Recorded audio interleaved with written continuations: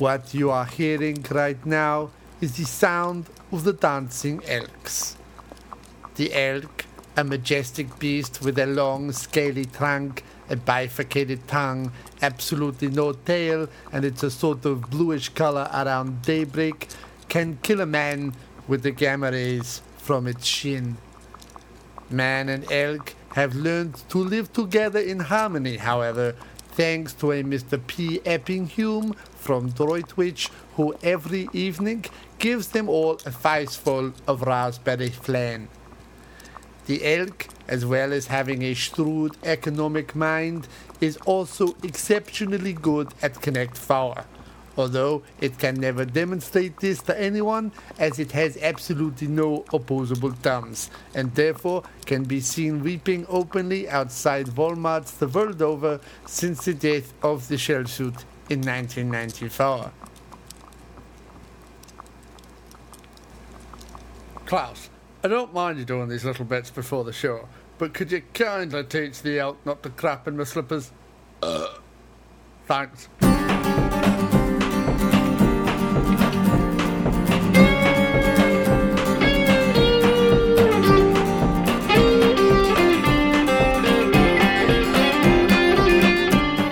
Alright, hello and welcome to yet another episode of the After Movie Diner. And this is a very special episode because it is 2:15 in the morning. We are in the Waverley Diner in the West Village. What is this considered? Soho area. Soho area. Don't know what this is considered. It's in the West. Anyway, it's 6th Avenue. We have just been to the IFC Centre to see Masters of the Universe, and sitting across from me in the booth of the diner tonight is none other than Mr. Kirk Howley, formerly of Schlock Treatment. Mr. Howley, how are you, sir? Good. How you doing, John? Excellent, sir. Excellent. Past my bedtime. I'm never up It this late is. anymore. I have now officially been up 24 hours straight. Wow. 24. Just 24 exactly, or? Yeah, 24 hours basically. I slept yesterday from 7 p.m. through to about 2:15, 2:20 in the morning, and it's now 2:20 in the morning the next day.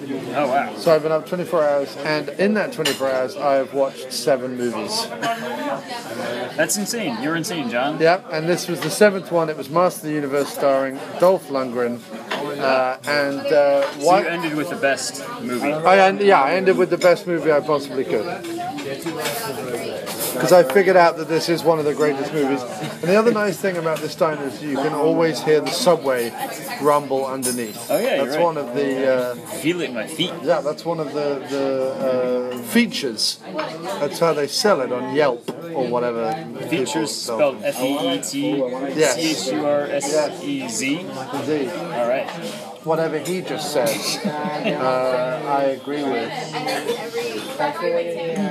So I'm thinking something breakfasty. Although the last meal I had was pork belly, melted Gouda on cheese focaccia. Oh, fancy. Focaccia or whatever you Did pronounce you it. make that, or did you buy it somewhere? I bought all the individual things, but I put it together myself. You didn't just pull it from the air and create it with your With my powers, your with my man meat powers. and cheese magic. No, my meat and cheese fat magic wanes. But I have grown tired of my meat and cheese fat. Well, just wait until the quote great Skeletor. eye opens. The great mouth opens and we shove food of power into it. So first of all, let's choose. This is always a tense moment for the listeners as they wonder what it is we're going to eat. Yeah. I've already had 2 meals today, so I feel rather extravagant having a 3rd meal, but whatever, here we go. Technically it could be breakfast for the next day, I guess, Yeah. as I start the cycle all over again. Breakfast is going to make me too sleepy, so I think I'll go with like a open-faced sandwich of some sort. Maybe a turkey. Oh, hang on, they do a French toast deluxe with 2 eggs, bacon and sausage. I wonder if I could get 2 lots of sausage instead of bacon. So that's my decision. What are you having, Sir Kirk of Howleyshire? I think I'm going to go with the sliced turkey all-white meat with turkey gravy. Nice. So that's a lot of turkey then. You turkey, you jive turkey. That's right. New Toiki. It should be Toiki. You have to say it like that because you're from New Jersey. So you have to say Toiki. Koik from New Jersey. You have to say it like the policeman in this movie, played by the bald-headed dude from Back to the Future. I've already forgotten his real name. Yeah, who cares about his real name? Lubick? Well, Lubix is the character in this, and he runs around in a hilarious 70s brown leather coat. Yeah, and for a kids movie, he surprisingly very often yells, "Holy shit!" Can I get the sliced turkey sandwich? Is that French fries or home fries? French fries, please. And could I get a Coke with that? Yeah, I'd like challah French toast, please. Can I get that with 2 eggs, scrambled, and sausage? Thanks. And can I get a strawberry milkshake with that, please? Thanks. Excellent. Right, so, that's the first thing with this movie, is that it's based on a line of kids' toys, right, which then became a kids' cartoon. That was very, obviously a kids' cartoon. It was not a subversive cartoon. There was nothing about it that I think was... It's even more confusing than that, though, because what I read about this movie, they got the rights to the mini-comics that were sold with the toys. Right. And those comics did not match up to the plot of the cartoon at all. Oh, okay. So basically, in the comics, He-Man was just a wandering barbarian who happened to be given this special sword that made him strong. And he wasn't a prince. There was no Prince Adam in those little comics. Right. And a lot of the other characters were very different from what they were. But then in this movie, they made them even more different from that. So they made a lot of weird changes. Okay. So there was no Orko in the comics that came with the figures. Right. But yet they felt the need to put Gwildor in there, who was basically a surrogate Orko. Yeah, he's basically the character you want to punch repeatedly in the gill flaps. Yeah. I don't know, I used to. When I was a kid, I hated him, but I actually see much more of the comedy in his character now, and in a lot of the characters, like the police chief. Right. No, I mean, I always hated Orko, and I always hated Gwildor. And I even hated the plastic Orko toy that had it had like a serrated pulley. Do you remember that? And you would pull it through, and then it would spin round. And even that was annoying. It was annoying to it was annoying to shove the stick in, and then pulling it out was annoying. And then watching it go and fall off the table was annoying. Everything about it was annoying. Yeah. And it was just. Thank you. But I did quite like the battering ram guy, whatever his name was. Ram Man. Yeah. Their names are really creative. Right. Except take a word, dash man, or unless you're a woman, in which case you are Teela or Evelyn or So She-Ra. Basically my point was though they were like kids' toys. Yeah. And predominantly what everyone remembers from the era was the kids' cartoon, which was, like I said, it wasn't like Pixar is today or the Muppets were back then. It wasn't subversive. It wasn't something that adults could watch as well. Like, it really was just morality tales. Yeah, and every episode was as non-violent as they could make it. Right. For a show where lasers were flying all over the place. He-Man never really struck anyone with his sword. No. He would maybe grab you and get you into a bear hug. Right. That was the level. And at the end of it, they stood around and went, "Oh, Orko," and then had a laugh. Right. There would be a little lesson they would tell. That's what I mean. It was all little morality plays for children, right? So you take that and you give that to Canon, who are notorious. I mean, their big hits were like the Chuck Norris stuff and some Bronson stuff, and you can tell that this was also made during the period where they had acquired the rights to Superman, but Superman 4 had flopped big time, and they were actually going into bankruptcy as this was going on. I think this was made, I read somewhere that this was made they had the budget for Superman 4, but they split that in half to help make this movie. To help finish so this it even movie. took away from Superman 4's success to create this movie. Yeah, no, I mean, this movie was almost the movie that crippled them. I mean, they were going through bankruptcy and receivership while this was being made. Yeah, and it was the director was so awful it needed several reshoots that Canon couldn't really afford to pay for, but had to do just to kind of try and get it out. Cannon actually stopped shooting before the guy even finished the film. Right. Like, he didn't shoot the final battle scene. They were like, all right, you've taken too long, that's it. Yeah. We'll just have it anywhere it just fades out while they're fighting. But the hilarious thing is that entire Castle Grayskull interior set was built. It is a 3-level, enormous set, right? I mean, you see it at the beginning. Skeletor starts walking from all the way around the corner. You see him come all the way down. Then it's this massive hallway. Yeah. At no point during the movie do you need any of that space. It could literally have just been that corridor, a couple of faked holes in the floor, and a map painting for the rest of it. It didn't need to be any of that. I watched an interview with the guy who constructed that, and he designed it to be. It was made for like sword fights. Yeah. Fight that they do, so that they'd be able to go up and down stairs on the different levels. It was meant to be like an old Errol Flynn, like huge, big soundstage, and but since they ran out of time, they had to shoot the last fight in like a little dark room. Right. Oh, and by the way, if you've ever listened to the commentary on the DVD, which I have done, and I would urge everyone to listen to the commentary on the DVD, this guy, the director, Gary Goddard, Goddard, is it? I think that's right, Goddard, yeah. Yeah.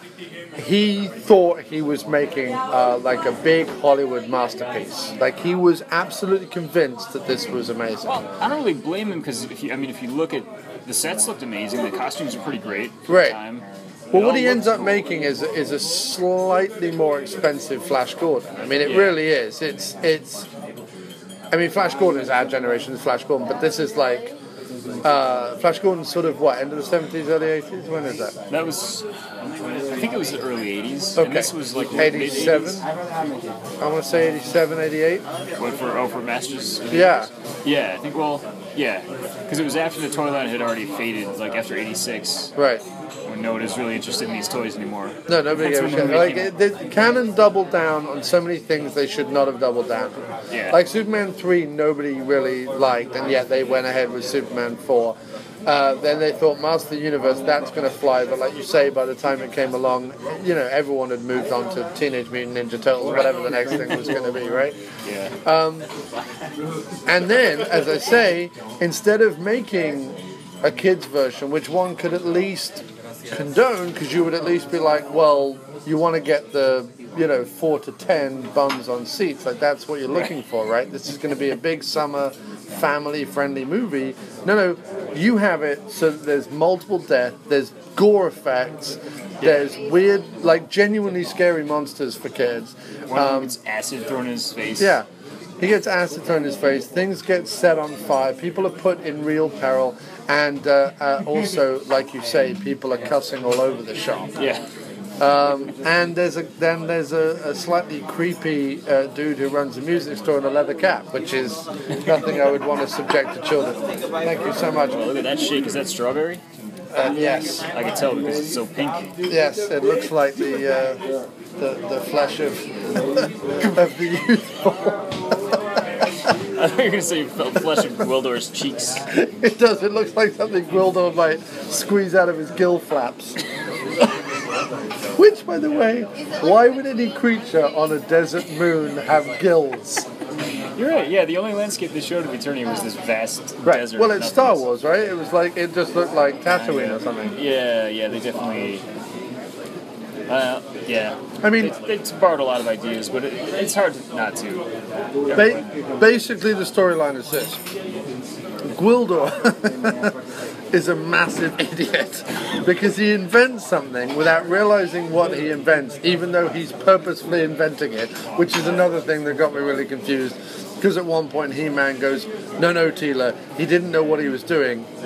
No, pretty sure he's the inventor who created it and knows that it opens doorways to other worlds.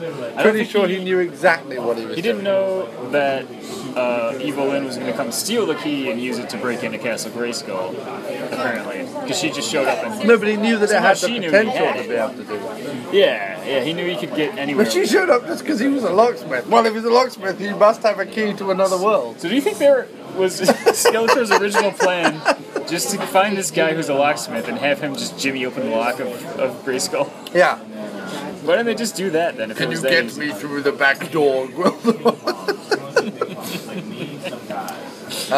Of course I can. I'm Gwildor. I would love to see that, like a heist film. Yeah. Gwildor and whatever. Skeletor tried to scrape through the air vents with his big hat on and his shoulder pads and everything. Yeah. And every scene could just end with him being like, Gwildor!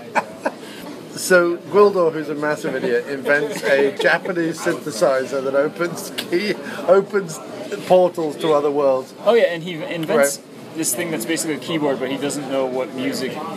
It doesn't make sense later on. He's explaining to, is it Kevin, who's the birth boy? He's like, what? You know how to pull these notes from there? How? And he's like, oh, I have a keyboard. What is keyboard? It's like this thing you made that you call a key. What are keys? It's like, yeah. I suddenly know nothing.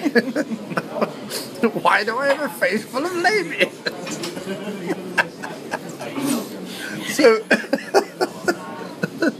So, in the midst of a very uninspiring battle in Castle Grayskull, while he is trying to open a portal that will allow them to take I'm already bored. Well, the sorceress was trapped trying to get the sorceress some sort of like tube force of light. field. Yeah, force field. There you go. And they said only Skeletor could break it, except Gwildor if they opened a portal. But apparently, trying to open a portal into a force field takes Gwildor an inordinate amount of time. Yeah, it takes him more time to do that, to open something that's in the same room as he is in, than to send people back in time. Yeah, into a different universe. Yeah. So that's all very confusing. And at the very last minute, they scrap that whole plan because they figure a fish out of water story would be much better, even though there is no real fish out of water element to it at all. They go to Earth, they stride about, no one comes up to them and goes, what is going, like... Well, only Lubick or whatever. Right, He's the Lubick. only one who's like, who are these weirdos? He's the fish out of water. Everyone else just goes along with it. That's true the whole Courtney time. Cox gets told this implausible tale about Castle Grayskull and Skeletor and this, that, and everything else. She's just like, oh, right, we must help you, yeah. And every time Lubick shows up, he's like, I gotta shoot these people. Like, he's got a gun ready to blow everyone's brains out. Everyone has to yell at him, no, you're an idiot. You don't know what's going on. The other great thing is, throughout the whole movie, Skeletor keeps saying, keep He-Man alive. And then his very last speech before they duel is, I just want you wiped off the face of the earth. I never want to see your face again. I'm like, you've had 60 you had him tied up. Yeah. With like hundreds of stormtroopers around, All with with laser guns. cannons, Yeah. and instead you had Blade, your villain Blade, Who is the smiliest villain I've homoerotically ever whip seen. him with a hollow whip, Yeah, it was like a laser animated whip. red laser Yeah. whip. It looked really goofy. Which again, I would have said, do away with that because that's money in the budget we shouldn't be spending on animating a laser whip. Just have a regular whip. Or better still, hit him with something. Like, just hit him with sticks. Was it the turkey? Oh, no, that's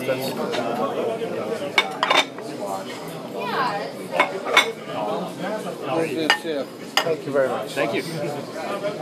Yeah, well, the whole fish out of water thing, this is a problem I have with almost every cartoon that gets made into a... Well, Howard the Duck does the same thing. Yeah, they have to, instead of, they create this amazing world in the first scene. It's Right. like, oh, we're in this strange, unusual, fun, interesting place. Right. Let's just put them in Earth and, like, who In a knows where. loincloth. Yeah. Sorry. In a music store or something. Yeah. Let's take him back to meet Charlie the keyboard player with the leather cap and his Yeah.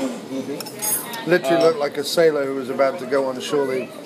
And they, what other movie did they do that? The Smurfs that came out a few years ago. They brought them to Earth. I don't know why, if it's a budget saving thing. If they're just like, we only want to build one set and then we want to shoot on the streets. Yeah, I mean, I would have looked at what they would do. I would have been like, right, halve the size of Castle Grayskull because there's really no point. Like, you spend 90% of the time over by the throne and you don't even shoot that in an imaginative way. Right. Secondly,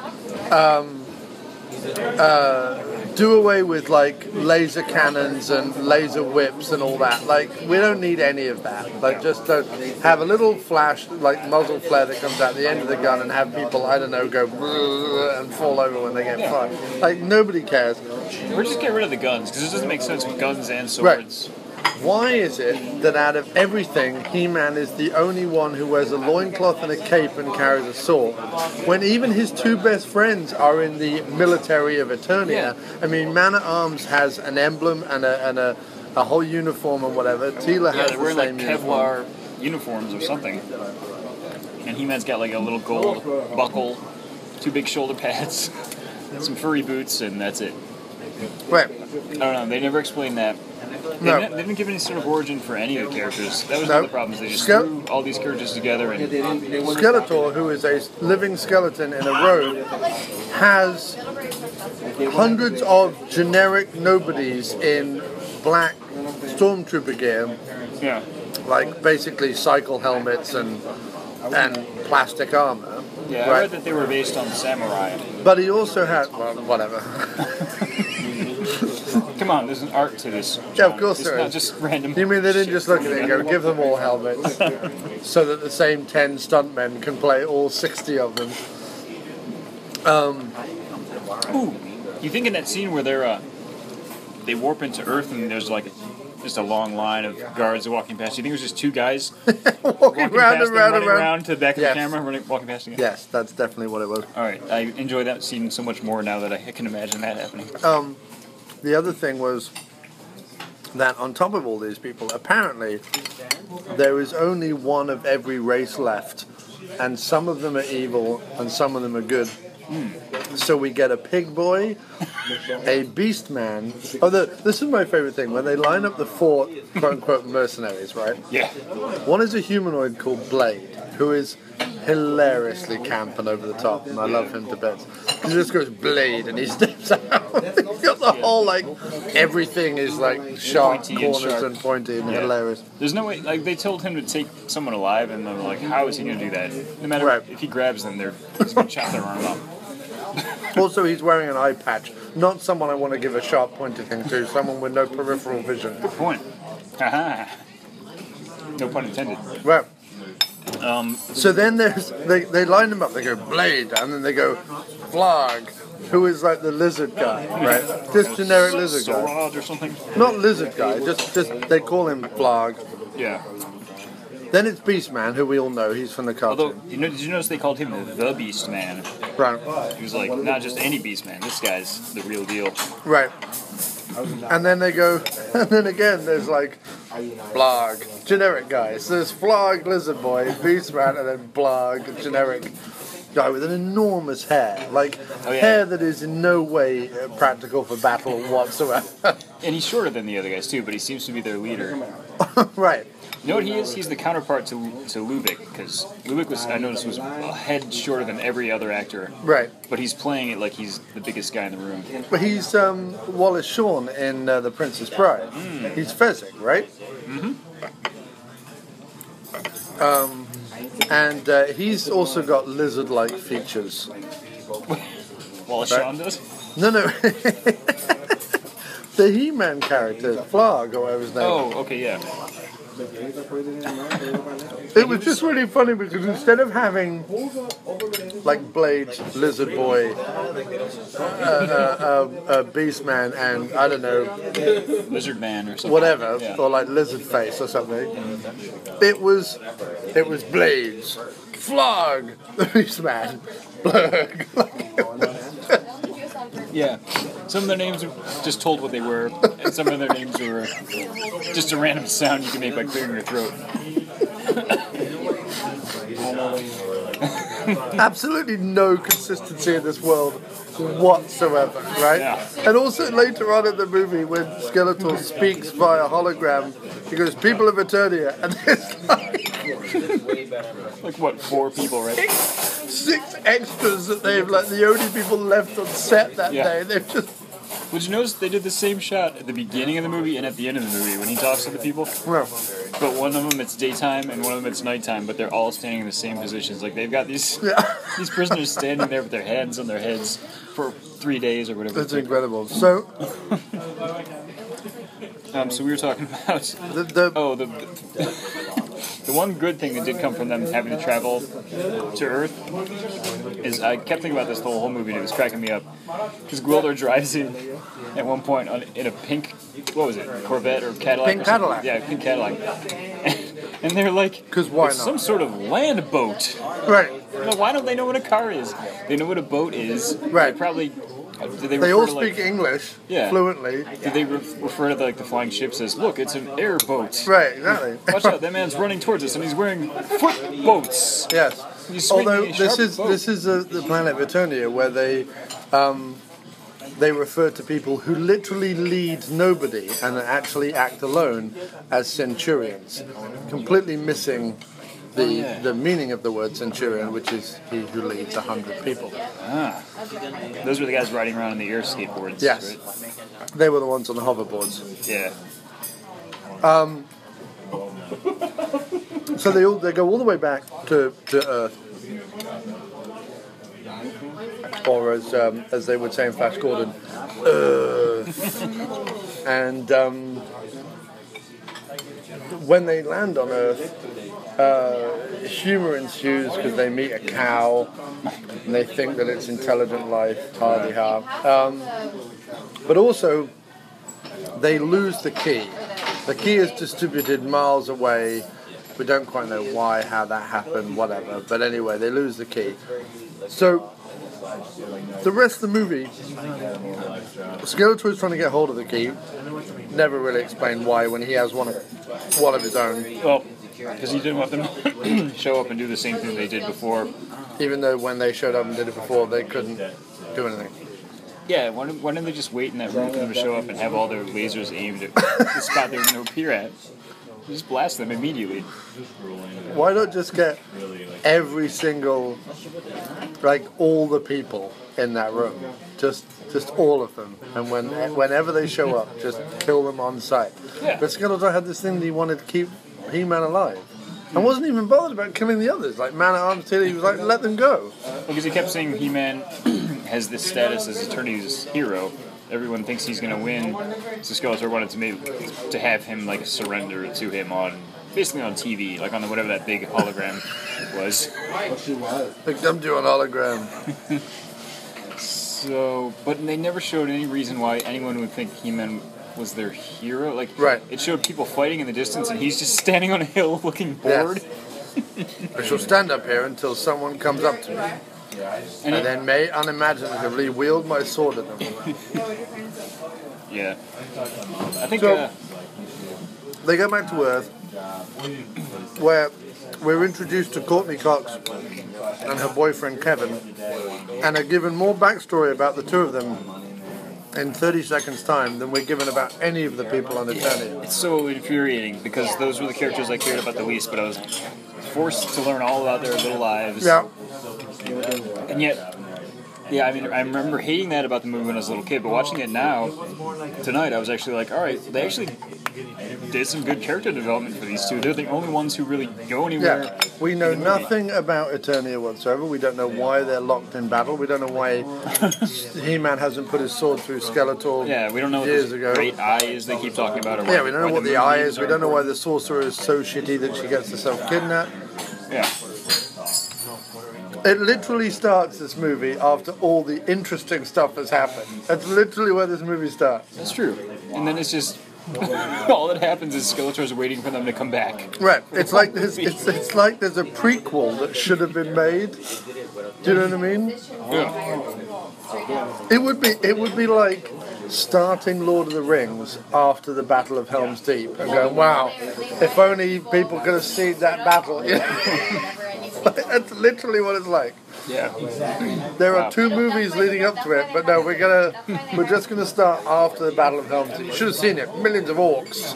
We were fighting on castle walls. There was elves and orcs and dwarfs and all sorts of people. Where are they now? Oh, they're dispersed. Dispersed now. You're just left with me and Jeff. And me and Jeff are going to have an uninspiring word battle across dimensions. Was there a character named Jeff? No, there wasn't. Oh, I wish there was. But certainly wasn't in Lord of the Rings. Yeah, so you learn all about these kids' lives. Yeah. But she... this shouldn't have... Very good. Delicious, thank you. This shouldn't have been such a big laugh, but at one point, Courtney Cox is telling her boyfriend about how her parents died. Oh, they go to the graveyard. They go to the graveyard, yeah. Cemetery, where there's a creepy statue of a gargoyle Yeah. right next to her parents' grave. And she's like, I never told anyone this before, but I caused them to die. I caused my parents' death. Yeah, it caused my parents' death, to which we all had much chuckles in the cinema. Yeah. Because it just came out of nowhere. Yeah. It just came out of nowhere. It's such a crazy... It's also a bit like Phoebe Cates' story in Gremlins. It's got that kind of same kind of... Yeah, where father got stuck in the chimney. And overly melodramatic, pointless story. Which they then parodied in the sequel because they realized how ridiculous it was. Right. But this movie didn't realize how ridiculous Courtney Cox's little speech was. No, and she didn't cause them at all. All she said is, I don't want to go to the beach today, I've got to study. Because she wanted to hang out with her boyfriend. Yeah, so technically he caused their deaths. Yeah. So then her father instead went, well, let's fly to Catalina for the day. Her father is apparently a terrible plane pilot. Oh, you think they flew their own plane? Yes, because at the end, the mum says, but your dad's a good pilot. And the way she stops him is by removing the map that he was going to use to fly there. And the keys. And the keys and all that. All right. They must have like a little Cessna or something. Again, never established. Yeah, and I did not catch the dialogue that explained that at all. No. That was the problem with a lot of this movie, was things were explained so quickly at times. Right. And other times not explained at all. Yeah. And all of it utterly inconsistent. The only thing they spent any time on dialogue-wise was Skeletor's speeches, which were great. Like Franklin, is it Langella or Langella?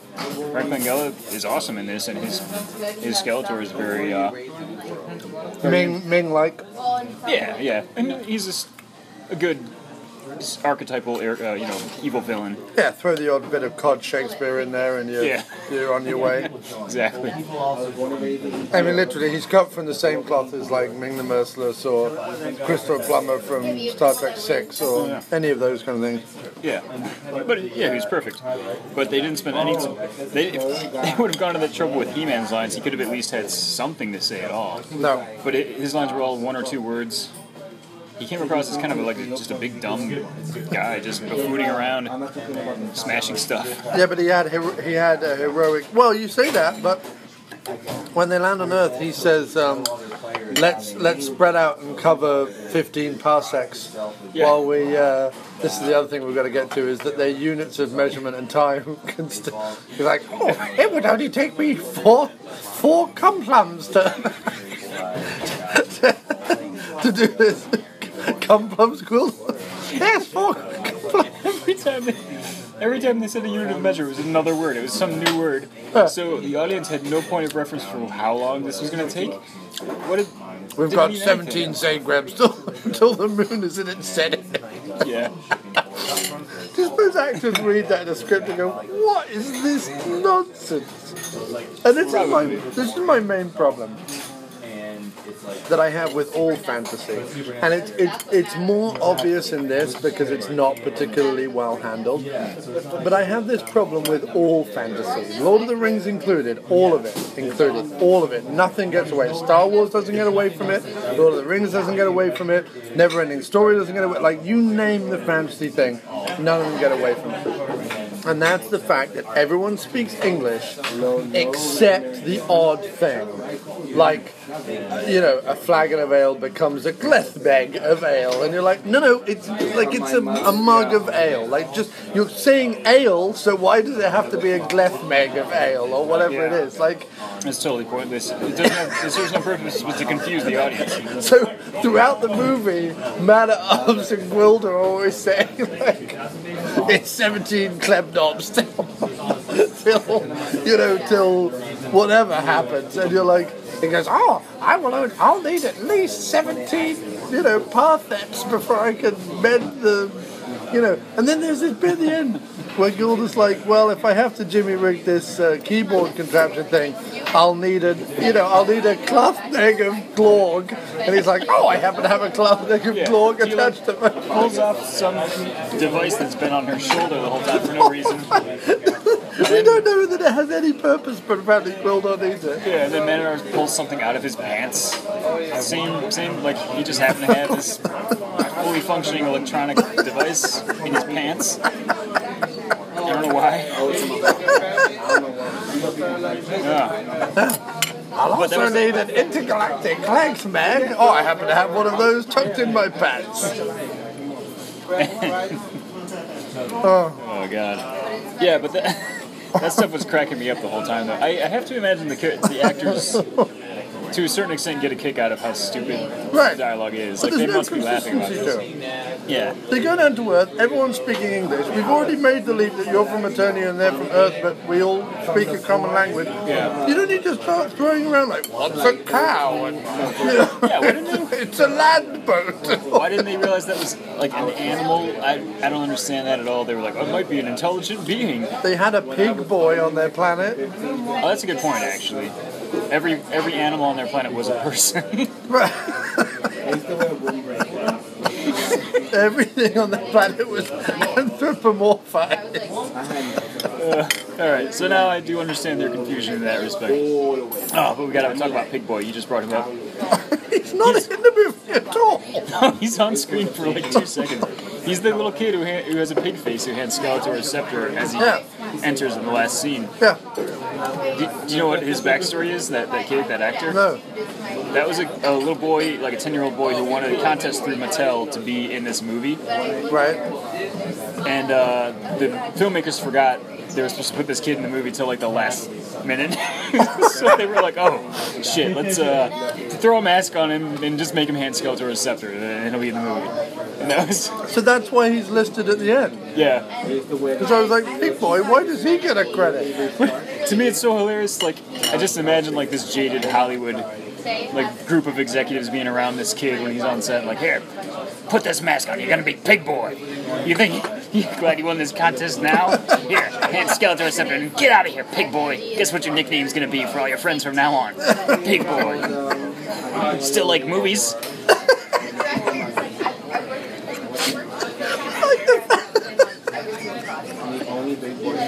These are like movies, how can do you? Ruin your life.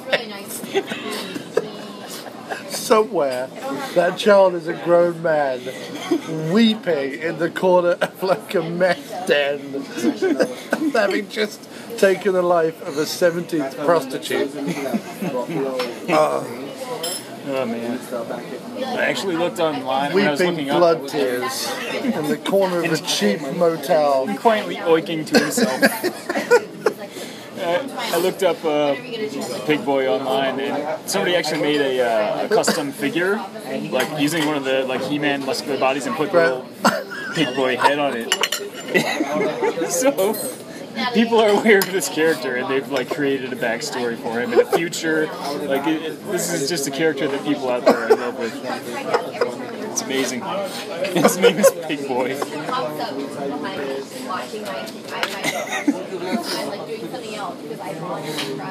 That is the cruelest, the single cruelest thing I can imagine. You won a contest, well fuck you kid, we forgot all about you.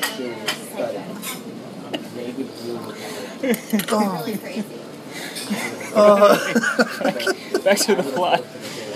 Whatever the plot was in this movie. That's incredible, like, fuck you kid, you're gonna be Pig Boy. I wanna be Pig Boy, I want a contest, I wanna be He-Man.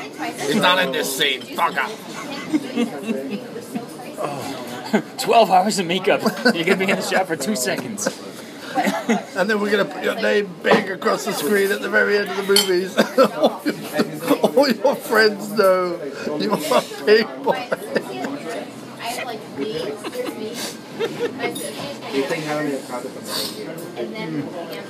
Oh man. Oh, that's hilarious. Poor bastard. Can you imagine? You'd go, if it was me, I'd go, seriously, don't bother. I'm gonna go. No, you will be Pig Boy. No, it's fine. Seriously, I'm not that married to it.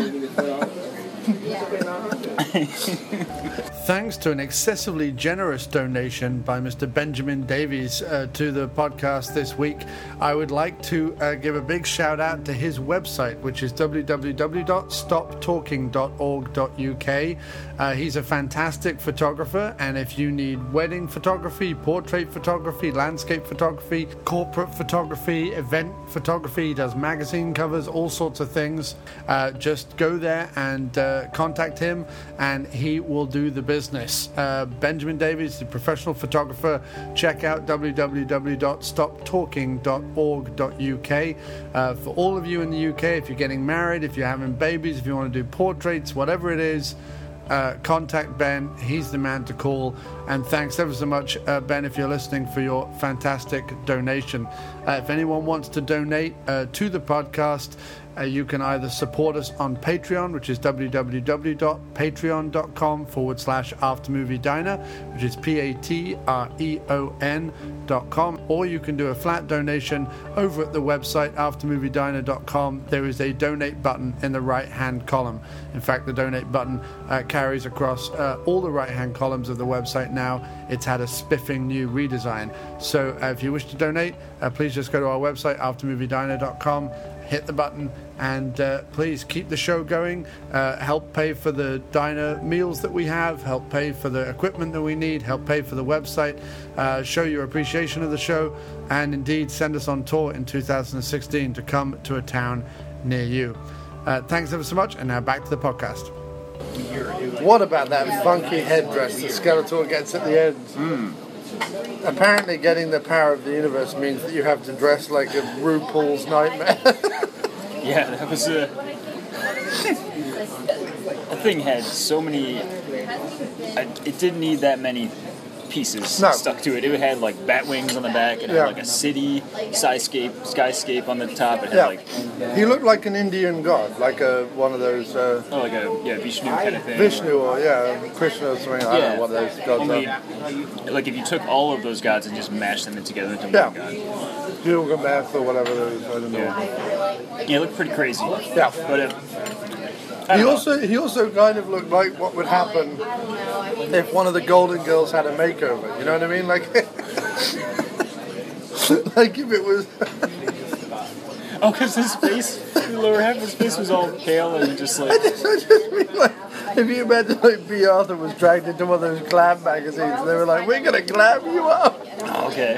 And they like constructed all this gold through sparkle, just like because he kind of looked like an old woman.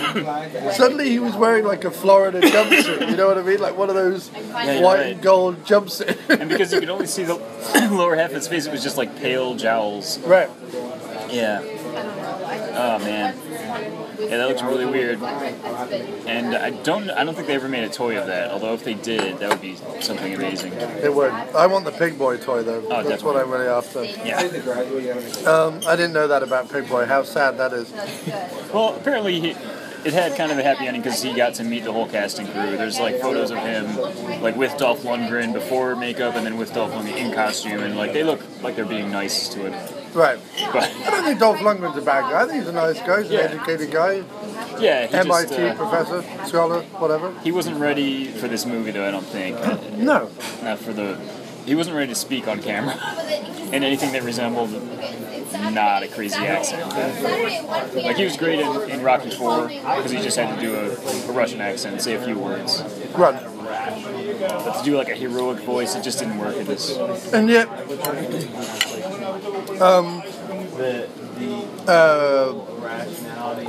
what's it called? Dark Angel was before this. Oh, was it? I Come in Peace or whatever it's called. Oh, they came out before this story? I think so. Maybe you're right. Well, maybe this was filmed earlier and just released later. Maybe, I don't know. Whatever the case, he claims it was his worst acting experience. Like it was like a nightmare being on that set. Because they kept trying to shut them down like every day. Right, well, because they had no money. Yeah. And like, Canon were notorious at this. Well, they were always notorious for like writing checks they couldn't cash. Yeah. But this was like at the point where really they couldn't. Well, they went so far as to kind of swindle Mattel because there was some deal they had with Mattel. Yeah, they got a Mattel was bunch of gonna- money up front that they couldn't then. Yeah. Well, Mattel was going to pay for like the first half of production. Once that money ran out, then Canon was supposed to, cough up the rest of the money. And at that point, Canon was like, "No, we're not going to." Yeah. And then Mattel was like, "Well, we need this movie for our toy sales. Like, this needs to happen. Yeah. We have to sell more toys, or we're going to fail. So we'll pay for it." Right. And then their toys didn't sell anymore anyway. No, because this is the movie they got. Yeah.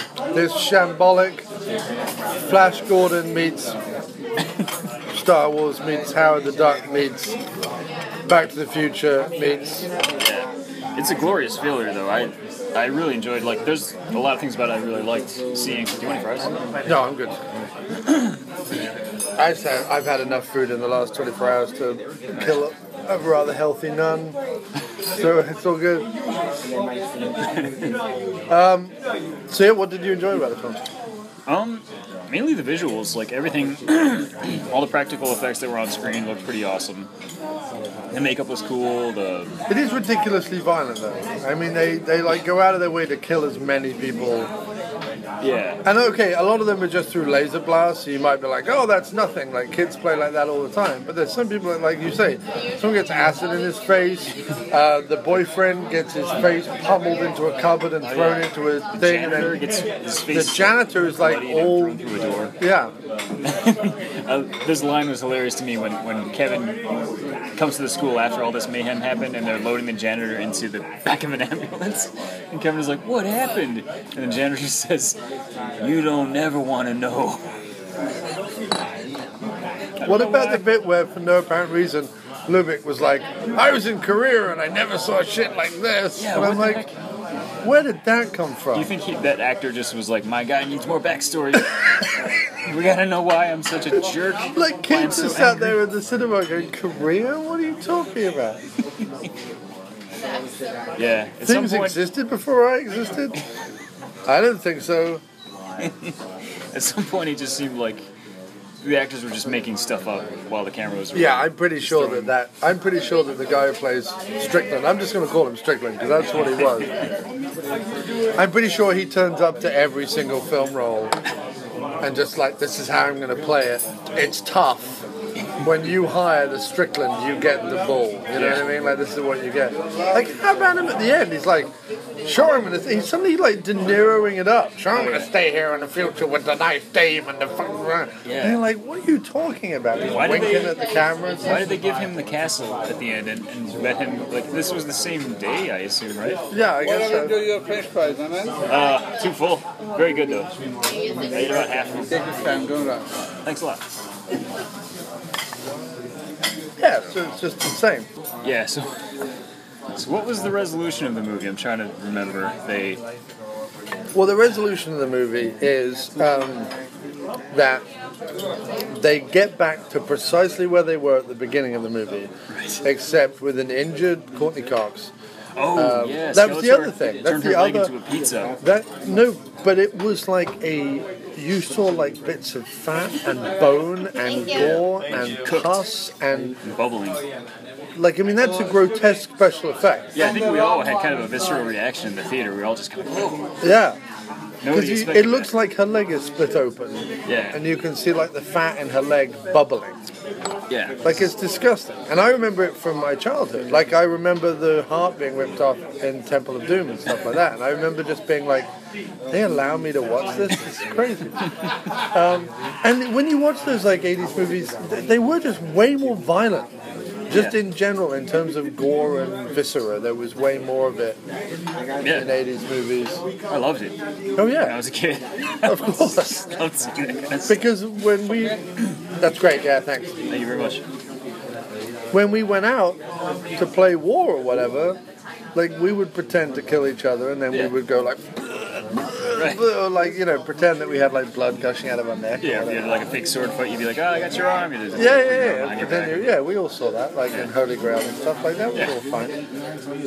Oh, but like if they made this movie now, what would it? Everything would be just like very slick looking and dark and shiny, and there would be I no. feel like I don't see. Well, you see, because I feel like they've almost entirely done away with squibs.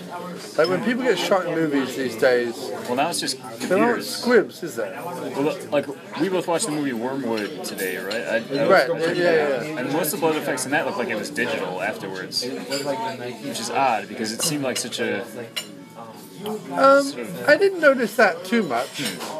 Maybe they just kind of augmented this. Well, it was a lot of headshots, so it was like I think what they did was they did the thing where maybe the entry of the bullet was digital, but then the blood coming out the back of the head was done for real, kind of thing. Because it didn't feel digital blood to me, one way. Yeah, that's true. It did look good. That movie was awesome. But the worst thing is when you see something like The Expendables and it's all digital blood, and you're like, come on, guys. Like, you guys are the guys who wear squibs. Like, that's, you know what I mean? Like Cobra and Commando and, you know, Raw Deal and all those movies. It's like squib central. Like, that's what you want. Like, I want an extra that's getting paid scale to be squibbed up with more squibs than anybody else has ever had, and I want you to blow that sucker up for 5 straight minutes in slow motion on camera. And then name his character Big Boy. Name his character Big Boy. That's what I want. But yeah, I don't know. I mean, I don't see. You know, the closest we get, I suppose, is the Teenage Mutant Ninja Turtle reboot that we just got. Did that have any? I didn't see it, so I don't know. Probably not. Because like in the original one, I think it was set in like scummy 80s New York, right? With like punks and crazies and street gangs and all that, right? It was. I don't remember if there was any like blood in the fights though.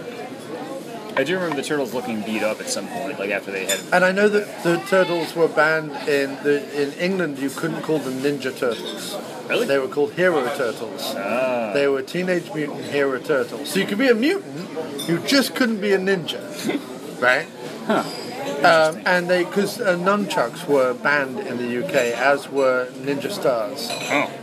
And they because they were afraid of a rise of kids going out to buy these things, they banned them preemptively before we even saw the movie about the big rubber turtles that live in New York City. So they banned it because of that movie? They were scared of that.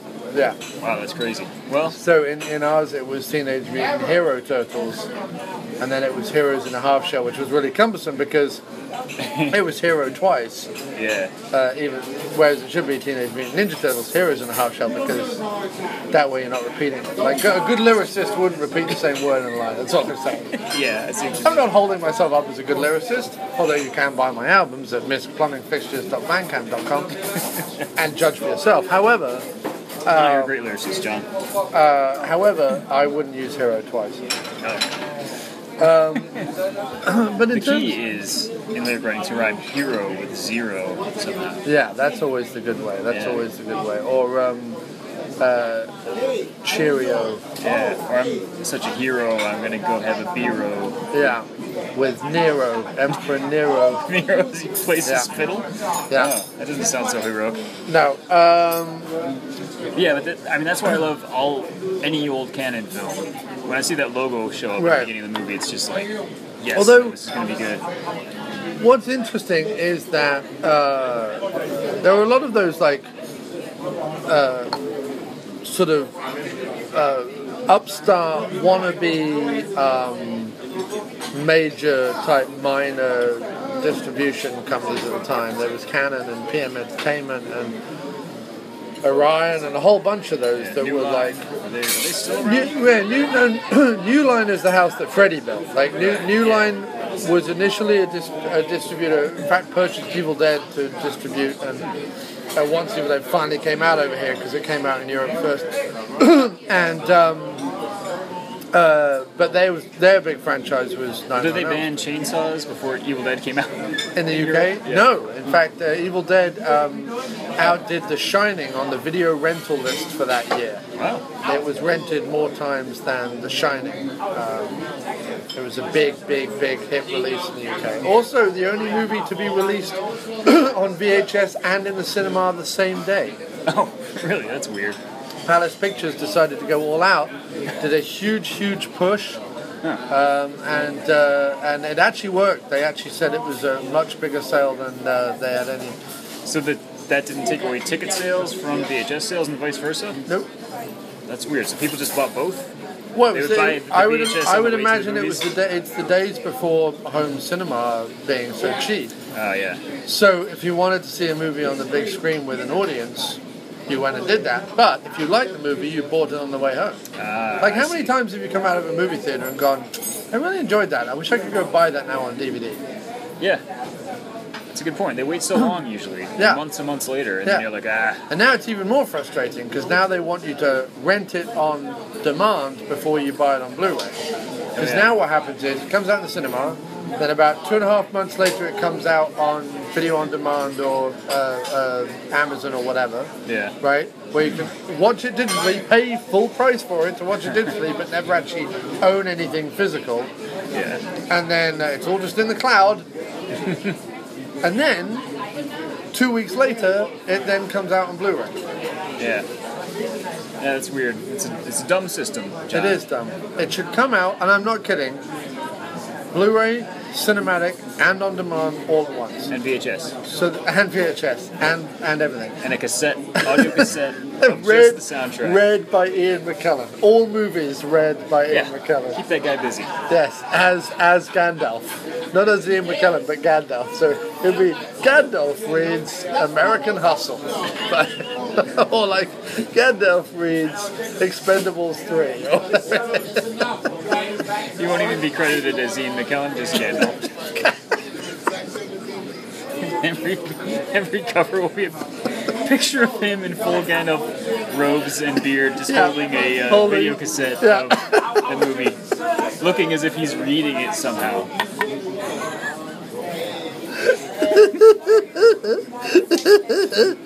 Yes, that's exactly what it should be. That would be a world that dreams of end if only. So, Yeah, instead they make us wait like 3 Chromons and 4 Parkulex. I get in my land boat on the way home from the... I've got to go at least 70 Kleptons before I get to the DVD store. And when I'm there, they've only got Scriptins left. Oh man. How many Blu-rays? At least 3 Scriptins. Oh, God. Let us chart a course, Kirk, of 17 Karth pens before we get to the glorious moon hole. That will shine. It will open its eye. The glorious moon hole will open its eye and shine its radiance upon us. Also, what kind of universe benevolently just bestows power on just whoever happens to be standing near it at the time? Yeah, none of that made sense. The rules for why did it have to happen at a specific time? No. How did they know about this phenomenon in the first place? If it had never, I guess it had never happened before. And how right? did he steal it so easily? Yeah. Like He-Man just took the sword out of the thing. Yeah. Also, some of this land was futuristic because when he put the sword in the lock, it went bidididip and it had like a little digital high-tech lock to it. And then some other bits of this land are swords and sandals and dust and people who live in caves. That was great when the stormtroopers showed up at Gwildor's front door and ruined his rockery garden for no reason whatsoever. Destroyers of shrubberies. Were those like Fabergé eggs that he had out front? They were stomping all over. It's He weird. probably lays eggs out of his gill sack. He's like a fish man or something, right? He's got gills, but he's hairy. But he's got ears like a rabbit or something. I don't know what he is. He's a whatever's funny at the time. Yeah. Whatever. Played by props. Billy Barty, who gets apart from Dolph Lundgren, gets the lead credit in it. He's the first It name. goes that shows Dolph up on screen. Lundgren as He-Man in Master Universe, and then starring Billy Barty. Barty. The end. That's Some old fart as Matt Yeah, I don't know who's who been that guy in is. nothing. Yeah. Tila looks familiar. She was in other stuff. I don't know. Yeah, neither of them were They were just kind of blah But Dolph characters. Lundgren and Courtney Cox are the two biggest names in this whole movie. It's true. Well, Billy Barty's a pretty big name. Not a pretty big fella though. It's true. And he's got all those gill flaps all over his face. Looking like a bunch of vaginas. In a way, though, he was kind of...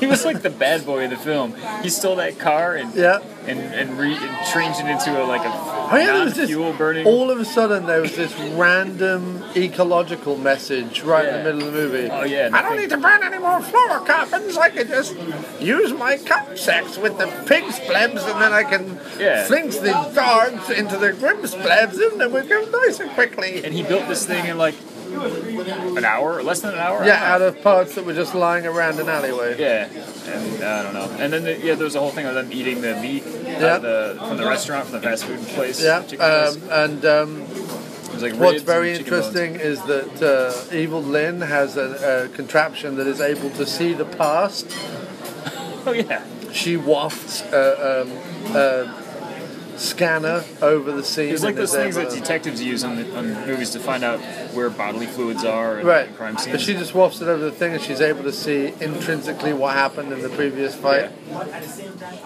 Yeah, that wasn't explained. That technology. That's some kind of magic technology. And yet, also, they were confused by a cow and musical instruments. Yeah, and yet at the end, also Skeletor refers to Earth as a primitive world, even though they're all very confused by all these strange Also, devices. that's another thing. Maybe if you're trying to save money on a budget, you don't blow up all those musical instruments, which are all expensive. Maybe you set it in a hat shop and blow up some hats. Or maybe... I'm just picturing the Kevin character going to his friend who works in the hat shop. Hey, you ever see anything like this weird electronic also, device? who picks up anything that looks like that and goes, it must be one of those weird Japanese keyboards? It was beeping like there was a bomb about Yeah. to go off. Or I mean, something. unless you're a racist. She might well have been. It's probably Japanese. Oh, it's definitely not Japanese. What did he say at one point? He goes, "I'll tell you something, Kevin. That is most definitely not a keyboard." Oh yeah. Was that his friend who worked? That in the was store? that was Lubick who said that. Oh right.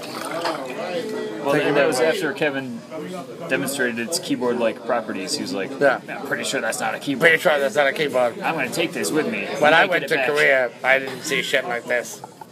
Like, yeah, just pushed Are you everybody swearing around. in a kid's phone? Damn fucking right I am. Yeah. Motherfuckers. And was he like the chief of police or what? Because No, he was a rogue. At one point, there was like a sergeant in uniform going, "Now come on, calm down," as if he was like a local lunatic who they allowed to dress as a policeman, but actually had no authority at all. right, because when he talks to that Kevin kid, he's like, "Yeah, all right, get in my car. We're gonna go see your girlfriend." Normally, you would tell someone who works for you, an officer of the law, to go check it out. You Yeah. would just get in your car and drive. No, he drives away from that. No, not only that, he lets the kid onto an active crime scene, then drives off the active crime scene without doing anything. And he leaves Oh, don't the worry, kid there. kid. We've had a police dog go in. What's the police dog done? Like gone and sniffed and gone, "Yep, there was a fire." Well done. Ate a ham sandwich that someone left on the counter. At no point does any of this stuff get figured out. No. Nobody at all reports the fact that spaceships are flying out of a massive portal. Yeah, where was everybody in the city that night? Everybody was in bed. They're all in bed at the same time. Also, there's this brilliant bit where they go, they're up on the roof and they go, "Well, I don't know how we're going to get home." And it cuts to Skeletor going into a massive street-wide portal. Yeah. And you just think, I don't know, maybe jump into the portal. Yeah, just follow them and jump in. Yeah, right. I thought the same thing. I don't know how we're going to get home. I don't know, that huge fuck off portal that's going back to Eternia. Yeah. Also, like, The look on your face, you don't know where to go. well, why does Evil Lynn and Skeletor even bother going to Earth? I don't know. To Like, get that there's no- stupid key. So what? And then all they did was they like made it not work anymore. Why does, I mean, let's And they go didn't right kill back to the anybody. beginning. Why does Skeletor want the destruction of everything? Why does he hate He-Man so much? Why can't they live in harmony? He's already defeated everyone's army, and he's pretty much in control. He's in Castle Grayskull, and he's like, all right, now I don't really have any power yet, Right. so let me Let me keep fucking things up for people. But he pretty much was in charge at that point by military control. Yeah, by several parsecs. Yeah. Oh man. Yeah. So overall opinion of the movie. I loved it. Yeah, it was It's fantastic. hilarious. Isn't it great? Yeah. Isn't it it's fantastic? Non-stop action. I actually really love Master Universe. I'm not even kidding. Yeah. It makes little to no sense. It's a fish out of water story without really being a fish out of water because He-Man just wanders around. Nobody says anything at all except At one point, it's a man-fish in water who has to be saved Right. from the water so that he doesn't drown. maybe that's what it is. The only time there is a fish out of water, it's a man-fish pulled out of water by He-Man. So He-Man pulls a man-fish out of the water. He empties his gill flaps. End of movie. Yeah, it's symbolism. Symbolism. I think I hate to put this image in your head, but I think when Teela's not around, I think He-Man and Man-at-Arms have sex with his gill flaps. Ugh. They take either side of his head and have sex with his gill flaps. Imagine the sounds he's making during this. That's what I'm gonna picture tonight as I lie down to bed. All right. Yes. Well, thank you ever so much. Thank you, John. And for can I, being on this special midnight edition of the After Movie Diner. Yeah, After Midnight Diner. The after midnight movie diner. Yeah, there you go. That makes it sound more adult, even though we went to a movie that was based on Yeah. children's toy line type product. The after the Mattel midnight movie diner. Mattel? Yeah, nice. Can I plug my, Yes, my go new ahead. cartoon? I just finished a... I can't even think of words anymore after talking about this movie. A 2.5 minute first scene of a longer cartoon I'm working on that I wrote with Doug Fry, who is a current member of Sharp Treatment, and we'll be on this podcast later this year discussing wrestlers in movies. We're going to discuss The Marine. Oh, nice. Never saw that one. So go check it out. It's a fun little cartoon, 2.5 minutes long. It's on YouTube. It's actually on Vimeo. On you go to Vimeo? vimeo.com/Kirk You've been all Howley. modern with the Vimeo. Yeah, Scoffing your nose at YouTube. yeah. I'm moving up. Moving Yeah. up in the world, John. I'm not. I got like 30 views so far. That's tremendous. I've watched it at least twice. Oh, awesome. Thank you. Yeah. And all I realized was I'm not in it. Not yet. But you will be. You're in a later scene. I'm in the later scene. Yeah. I'm going to do a voice, apparently. Yeah. I'm trying to get. Cartoons. I gotta find a place, hopefully not a diner, to record your dialogue in. Yes. Otherwise, we'll get a lot of background noise we don't want. I want to say at least one unit of measurement that isn't real. We'll see if we can work that in. Yeah. Maybe you can ad-lib like I will do. the A character. flannel pep. Yeah. I have to go several flannel peps from here. That'd be great. Yeah. We'll use that. Print it. Done. That's it. You're not getting that again. That's on there. We'll have to take that from this audio. That's gold. That's it. Yeah, you got it with this. And then when people are like, why did he suddenly sound like he's in a diner? That's just how it is. That's how it's John works. This world works. Yeah. Things just happen. But no, it's Juan Johnson Yeah. and the Warriors of Magic Time. That's it. Yeah. I remember we've discussed it on the show before. Yeah, on your live talk show thing. I think It was, yes, on Yeah. Crosstalk. Yeah. The short-lived Crosstalk. What was weird about Crosstalk is even though it was very short-lived and even though it had literally no listeners,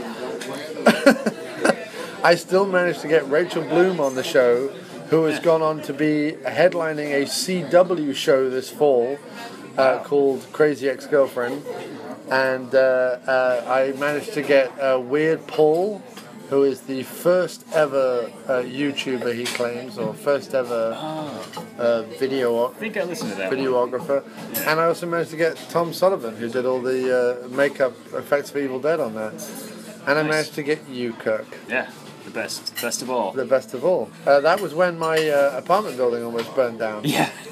You had to leave the room, and I had to Yeah. keep the listeners company. Because ash was blowing in through the window, Yeah. along with carcinogens. Did you ever find out what happened outside? No. I think they probably killed an old person and set fire to them. It's just New That York. happens in the Bronx, man. Yeah. You got to roll with it. Yeah. It's 1990 after all. You just close your window. It's fine. But anyway, yeah, go check that out. Go check it out. Juan Vimeo.com/Kirk Howley. And the Warriors of Magic Time on Vimeo. And it's kind of fitting because it's sort of based on my memories of cartoons from my childhood, like He-Man and Dungeons What I and was Dragons. most impressed by, and I think I said this before about your other cartoons that I've seen, is the timing. Spot on timing. Cool, thanks. I thought the timing sold every joke. Like I don't have a head for that. Like I'm not able to go. Like I could do it if it was live action. Like if it was live action, I'd be like, right, we need to see this and we need to do this and da, da, da, da. Yeah. But I wouldn't know even how to come at it as a drawn thing. Okay, yeah, it's just... I know you have more control in some respects, but even so. Yeah, well, it takes a long time. It takes Right. a lot of work and re-editing, and So how long did that take? just that scene probably took me like about 5 months. 5 to animate. months. Yeah. Okay.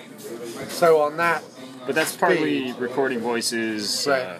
Mixing the audio, getting everything to sound right in the edit, then drawing and then animating. so we can expect the full half an hour episode in Maybe 5 years. 2027. Look out for that, ladies and gentlemen, coming to you Yeah. on whatever replaces Vimeo. Yeah, just go there and keep refreshing. 2027. Yeah. And the Kirkstarter campaign will be no doubt going up soon. Are you gonna Kirkstart it? Well, it doesn't cost me anything. I need a way to get more Don't tell time. people that. Tell people that it costs you millions of dollars. But then Kirk, you've got to make money somehow, sir. I would like to, but isn't that like technically illegal to tell people you need money for something that you don't need money for? Isn't that all of Kickstarter? I guess. But then you have to give people prizes, right? Did what's his name? Prizes. Isn't that how it works? You have That's to, what you look at. People prize. Oh, like, give me a prize. you give me $5, I'll I think a prize. call you Pig Boy. I'll call you up and leave a voicemail. Insult Hello, you. big boy. No, I believe they're called rewards or whatever. Prizes indicates that people did something to. They won Yeah, a they competition. won something, but they don't really win anything at all. Yeah. They just gave you fat wads of cash, and you gave them. Isn't that awful though? Like, you said to someone, like, please help me out with this thing, and at the end of it, I'll be able to produce a finished film. And on top of that, they're like, yeah, but can you give me more things? You're like, but you're paying for the finished film. Yeah, I know, but can I get a T-shirt, a CD, and a pinwheel hat, and a pair of galoshes? And then you're like, all right, well, I need another $5,000. To pay for all the that. merchandise. But if you pay for that, then I've got to give you another reward. It's like this. It's like this thing that like merchandising is free when it really isn't. Yeah. That's why I've never tried to do a Kickstarter. It just sounds like too much of a headache. Yeah, it's all I this get thing. bogged down in all these rewards, and I'll never finish my Right. thing. And you'll get like 25 aprons printed up Yeah. for anyone who donates $50, and nobody donates $50. So you're left with $300 worth of shitty aprons. Yeah. I don't know why I went aprons, but I figure like it's a slightly more interesting than a T-shirt. Because you can't, like a But it's T-shirt, also you something can, you can't just wear out in public. You can only wear it while what I you're like like about cooking or cleaning. It's something that either dust or dirt. deal or with food that, is gonna be sweating. internet. Deal with that, pig boys. Anyway, this episode has been dedicated to Pig Boy. Wherever you are. Wherever you are, don't kill yourself. There's always hope. Maybe they'll make a sequel one day and you can be Pig Man. But if you are, it'll probably be replaced with Chris Hemsworth or Liam Hemsworth or one of the Hemsworths. Oh, there's multiple Hemsworths now. There are multiple Hemsworths. They are breeding as we speak. Jeff Hemsworth, Eric Hemsworth, I say Basil it's- Hemsworth. Oh, more. Wow. How much Hemsworths? How much is a Is a Hemsworth? Hemsworth? Yeah. Well, if you go to a tailor, they'll normally hem, I don't know, around $25, I think, to hem both your pant legs. How many Quinn jowls? Quinn jowls? Yeah. Well, at least 17.6 quinn jowls. The 0.6 is, of course, calf neps. Yeah, I don't have that kind of flargon on me. No, I'm all out of Grepnarg at this point. As I'm sure the listeners are. So thank you ever so much, for having Kirk me, John. Howley. Everyone check out Juan Johnson, The Warriors of Magic Time on the Vimeo. The Vim. I'm gonna go with that. It's The hip Vim. now. Nice. On the Vim. And everybody give John Cross a big round of applause right now. Wherever you're sitting, whatever you're doing, just applaud. Yeah. Thanks, John. That's quite alright. I'm going to go home now and pass out.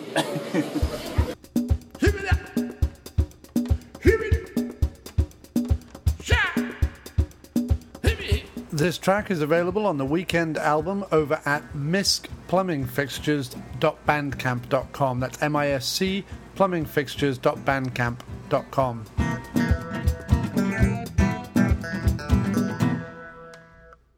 Drifting typewriter starts on the cobbles. The ladies all gossip at the caravan. Handkerchiefs to waving and bells in the air. Bustling market with meats in a can. Well, alright. Well, alright.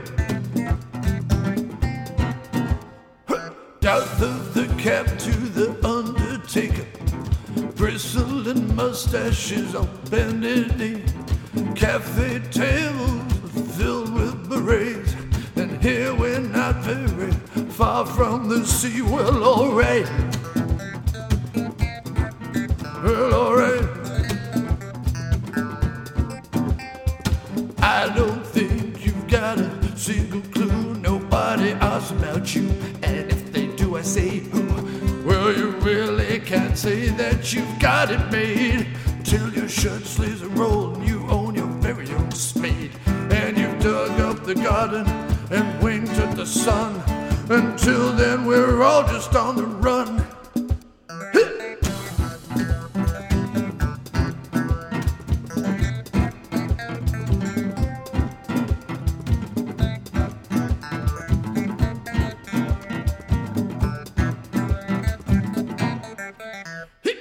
Hurdy-gurdy one on one too many ales.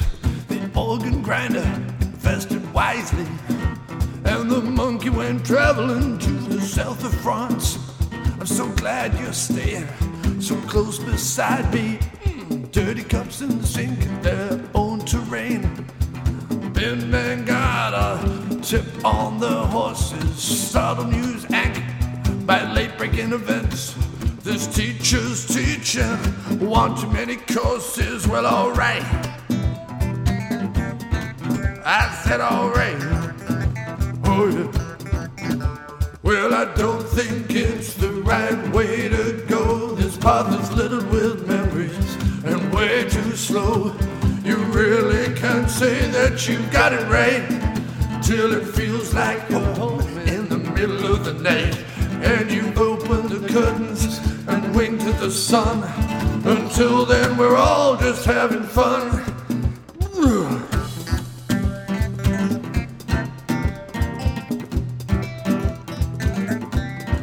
Well, all